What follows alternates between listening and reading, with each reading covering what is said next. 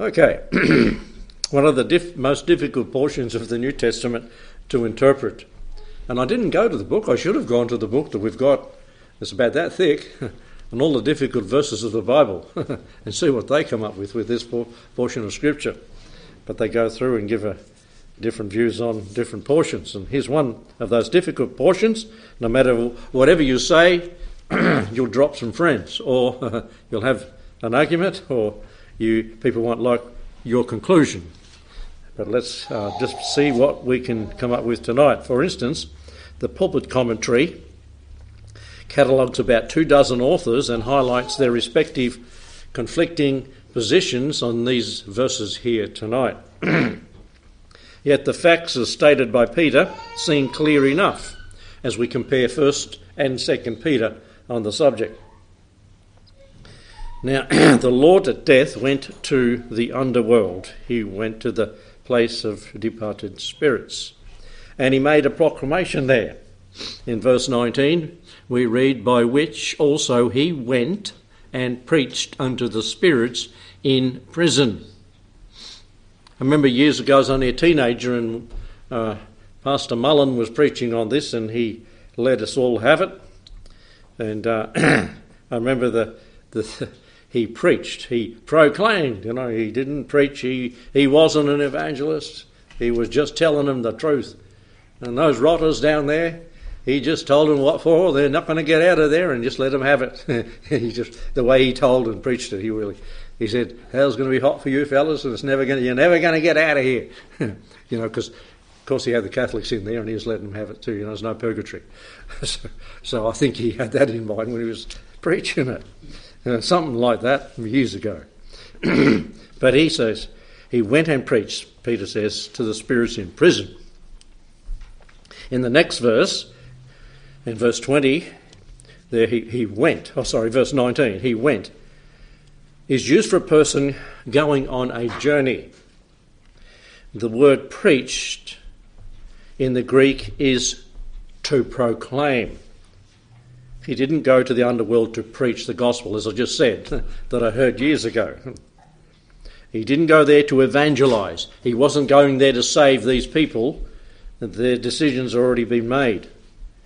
He wasn't making a joyful announcement to them. It was a dreadful message to them. Their leader had it. Their leader was not going to win the victory. We fight on the basis of the victory that's been won at the cross, don't we? And the Lord was able to proclaim to them, I've won the victory. I went through the cross and the suffering of it victoriously, and I'm going to be raised again. It hadn't happened at this time. The word for spirits is pneuma, and Kenneth West says that this word is never used in the New Testament to depict a human being. The word used here for spirits, not a human being as a free moral agent. The context suggests that the spirits of whom Peter refers to are fallen angels of the antediluvian age, that is before the flood, Genesis 6, 2-4. Now these spirits are said to be imprisoned there. And this word, imprison here, is phylake in the Greek, which has various meanings in the New Testament. It literally means a cage. In the book of Revelation, in Revelation 20 verse 7, the word is used of Antichrist's commercial capital, the city of Babylon, the hold or the phylake of every foul spirit, the cage of every unclean and hateful bird. It's also used of the place of Satan's incarceration during the millennium in Revelation 20 and verse 7, where he's going to be held up in that time, imprisoned at that time. Now, just going through 4 words, and we'll draw a conclusion to it after we look at 4 different words for the place of departed spirits, whether they be angelic or whether they be human. Now, and the first one, well, let's just go through it. Gehenna, Gehenna. It comes from a Greek word, G-E-N-N-A.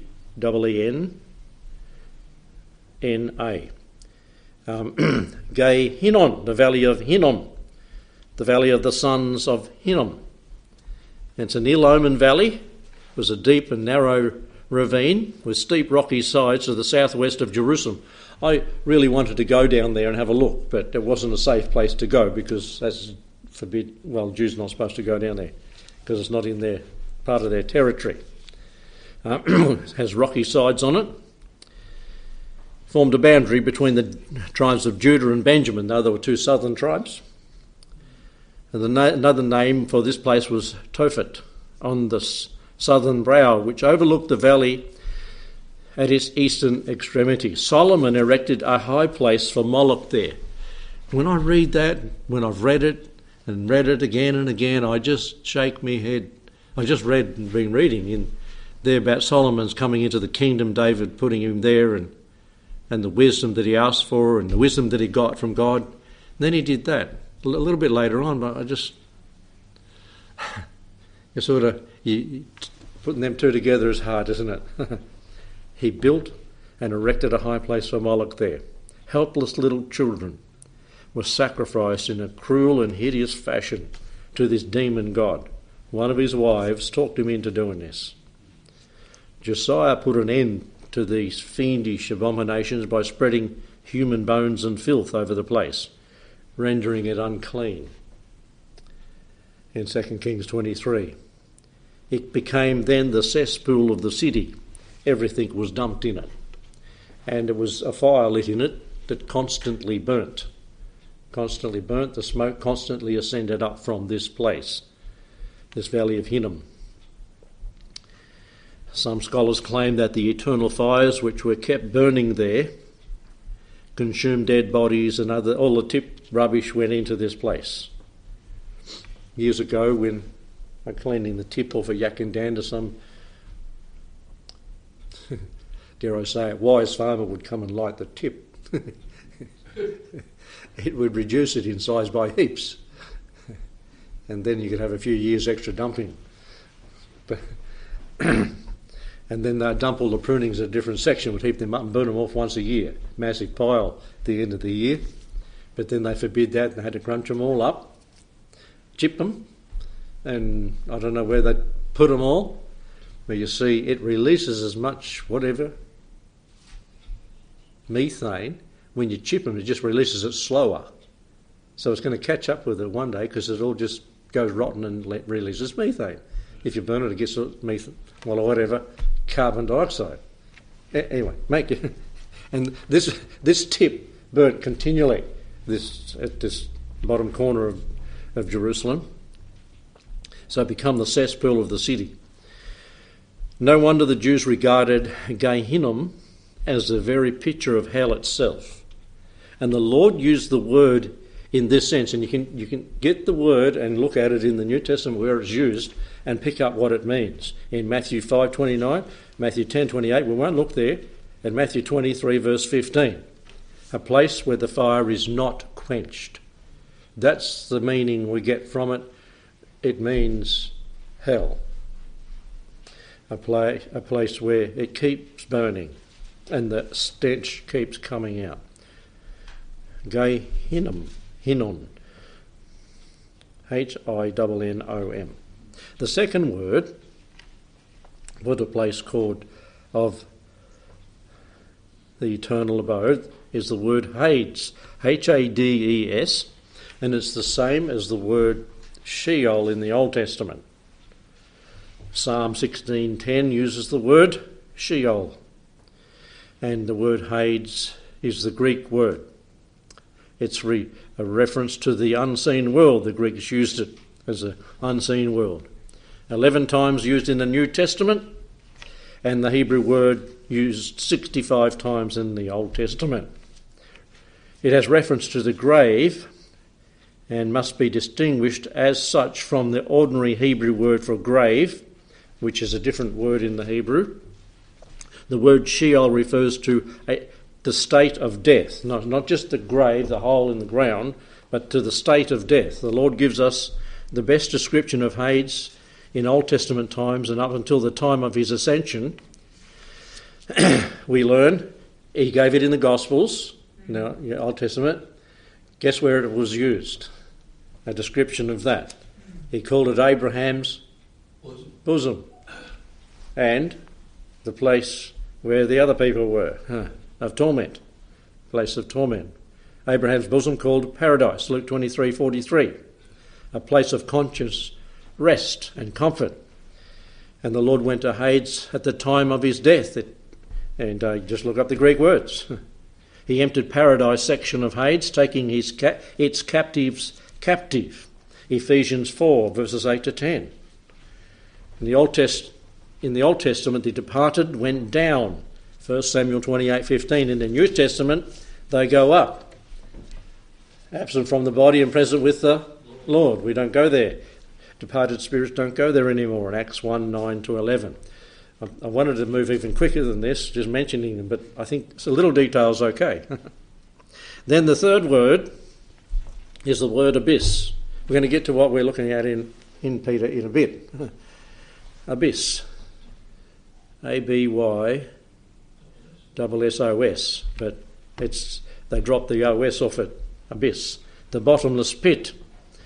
This term suggests an immeasurable depth somewhere in the underworld. It occurs 9 times in the New Testament.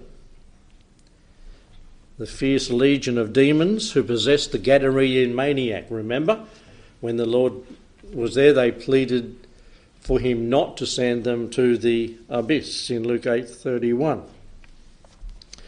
And Paul intimates that the Lord visited this dreaded place in Romans 10, verse 6 and 7, where it's called the deep. The word deep there is the abyss. Let me read that so we get it in the context of it's Romans 10 and verse 6 and 7. Just before the wonderful verses, if thou shalt confess with thy mouth and believe in thine heart. And verses 6 and 7, but the righteousness which is of faith speaketh on this wise, say not in thy heart, who shall ascend up to heaven? That is to bring Christ down from above. Or who shall descend into the deep? That is to bring Christ up again from the dead. Now it's intimated, not stated, from the dead, and that from the deep. And that word is there, abyss. Now, during the Great Tribulation, countless hordes of terrifying locust evil spirits are released from the abyss to torment the ungodly. A king known as the angel of the abyss will rule them. Not only is he named, but his name is given in Hebrew and Greek. Abaddon, Apollyon. Abaddon is Hebrew, Apollyon Greek. And his name signifies destroyer. That's Revelation 9, 1 to 11. We could go into a lot of other things about that.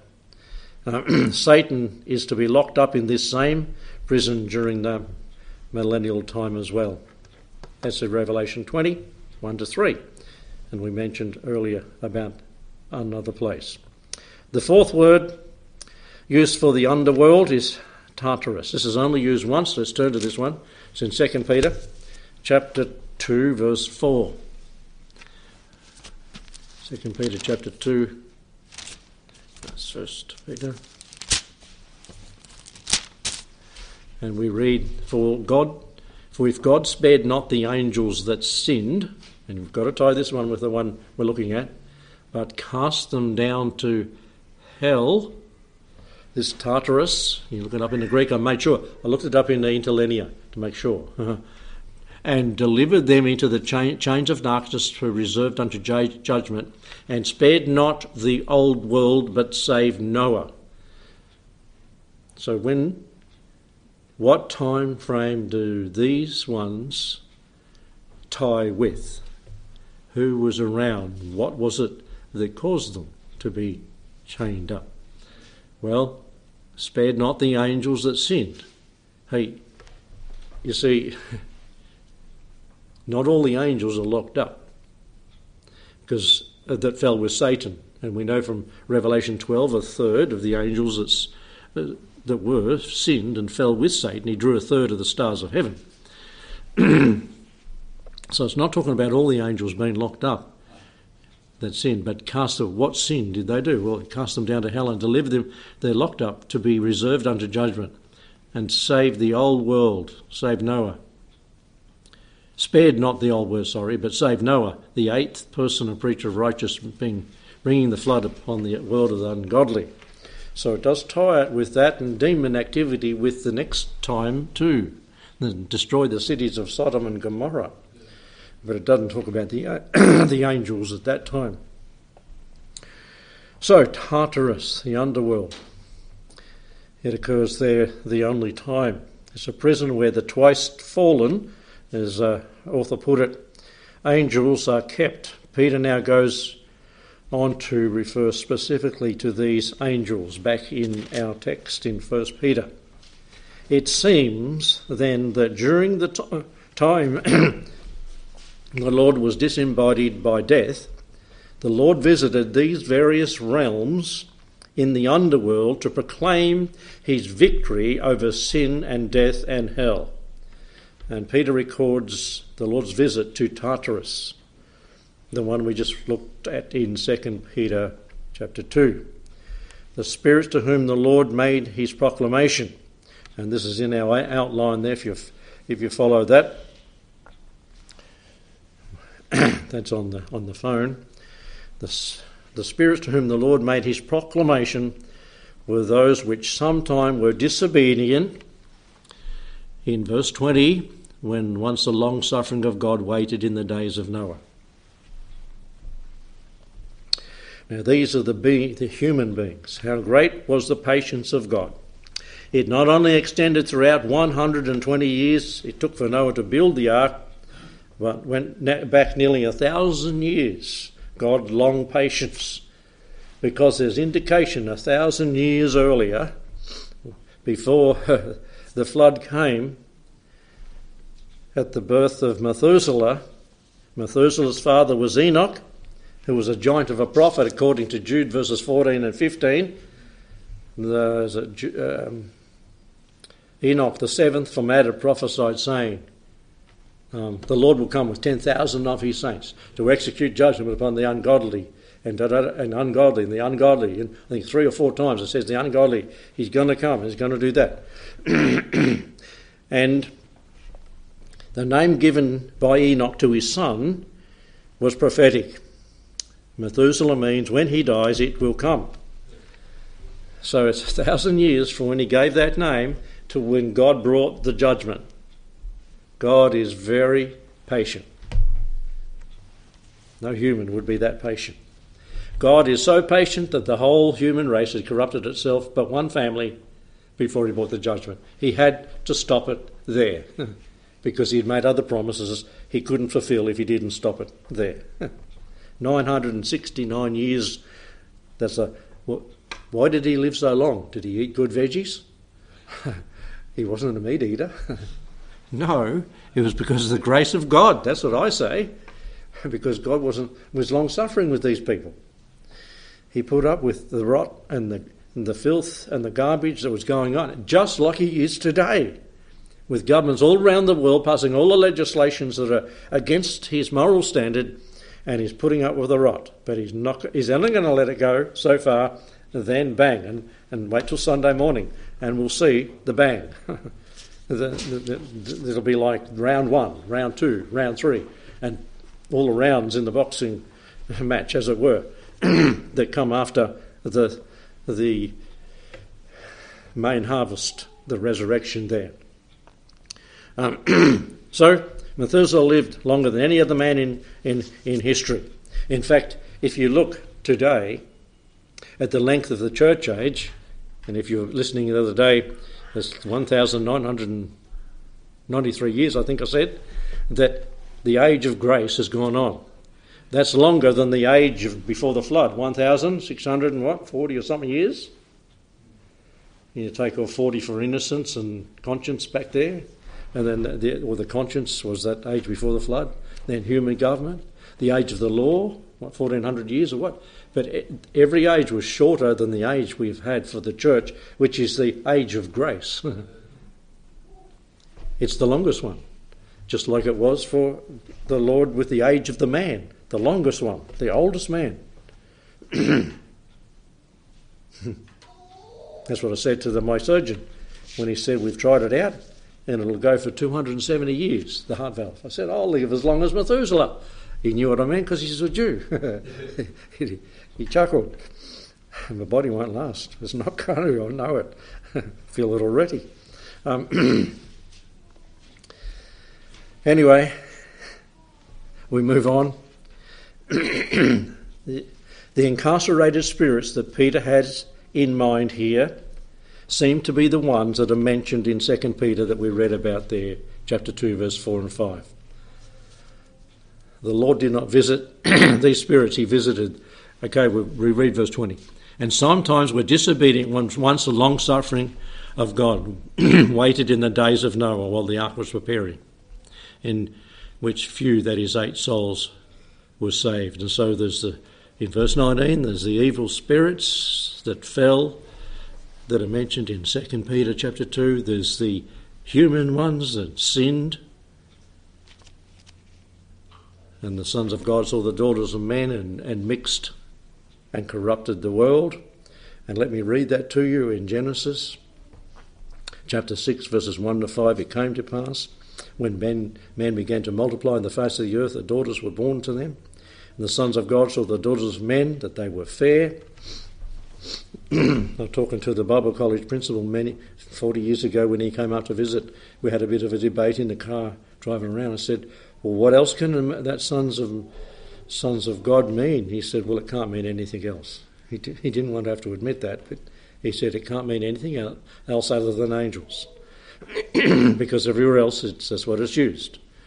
And they took them wives of all whom they chose, and the Lord said, my spirit shall not always strive with men, for that he also is flesh, yet his days shall be 120 years. There were giants in the earth in those days, and after that there were when the sons of God came into the daughters of men, bare children to them, and the same become mighty men, men of old, men of renown. When God saw the wickedness of man, it was great in the earth. And so it's been said that these giants were hybrid offspring. God had to destroy because the pedigree of man had been corrupted, and only Noah was one that hadn't. And that's what has been said by many for a long time. And even after the flood, this seemed to be going on. It was David that was used to wipe them all out when he came into the land and killed all the giants. The angels had suffered, as it were, 2 falls. They fell when Satan fell, along with the third of the heavenly host, and they fell just before the flood, when they committed this transgression, according to 2 Peter chapter 2. And this transgression imperiled not only the whole human race, but also God's purpose in grace toward man, because he said back in Genesis 3:15 that the seed of the woman would bruise the serpent's head. And if there wasn't a man for that to happen through, then his promise could not be fulfilled. And so Noah was perfect in his pedigree, perfect in his generations, and I said pedigree deliberately. He was without blemish in his breed, and it can be read pedigree. All flesh was corrupted before God, and God had to rescue the just man who walked with God in righteousness, Genesis 6:9 and 7:1. Now I know that the other argument is that it was Seth's godly line remained true to God, and their names are recorded in Genesis 5. But were they on the ark? It was Noah and his family that were there, the preacher of righteousness. Peter, no doubt, had his thoughts sharpened by Nero's persecutions, and his thoughts turned back to Noah's day and the troublesome times then. My thoughts and your thoughts today are turning back to Noah's day too. Why? Because it says in Matthew 24, as it was in the days of Noah, so will it be when the Son of Man comes. We are living in progressively dark and diabolical days. Drug addiction, demon activity, demonic movies, demonic video games. Absolutely. Murderous things that young people get. Oh, it's just a game. It's learning to shoot. It's learning to kill. It's learning and not to think anything about it.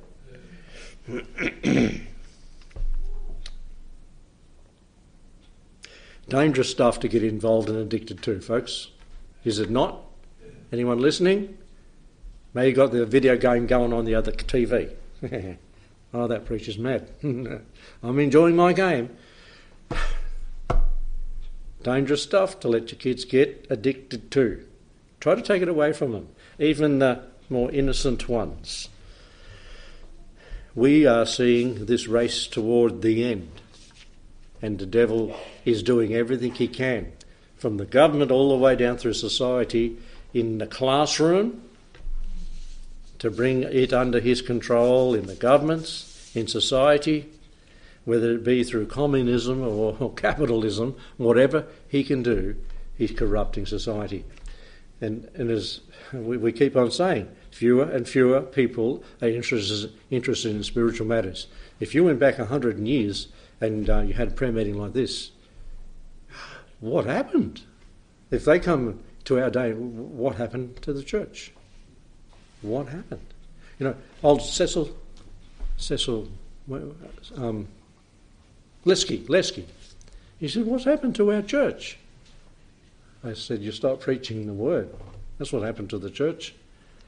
He said, our young people, just a Walla Walla, he said, the place was full, the balconies were full and young people everywhere. It was just gangbusters in the Lutheran church when he was younger. He was one of the young people. And he's trying to keep it going now, and there's just a few old people. And it was sad. It was saddened him.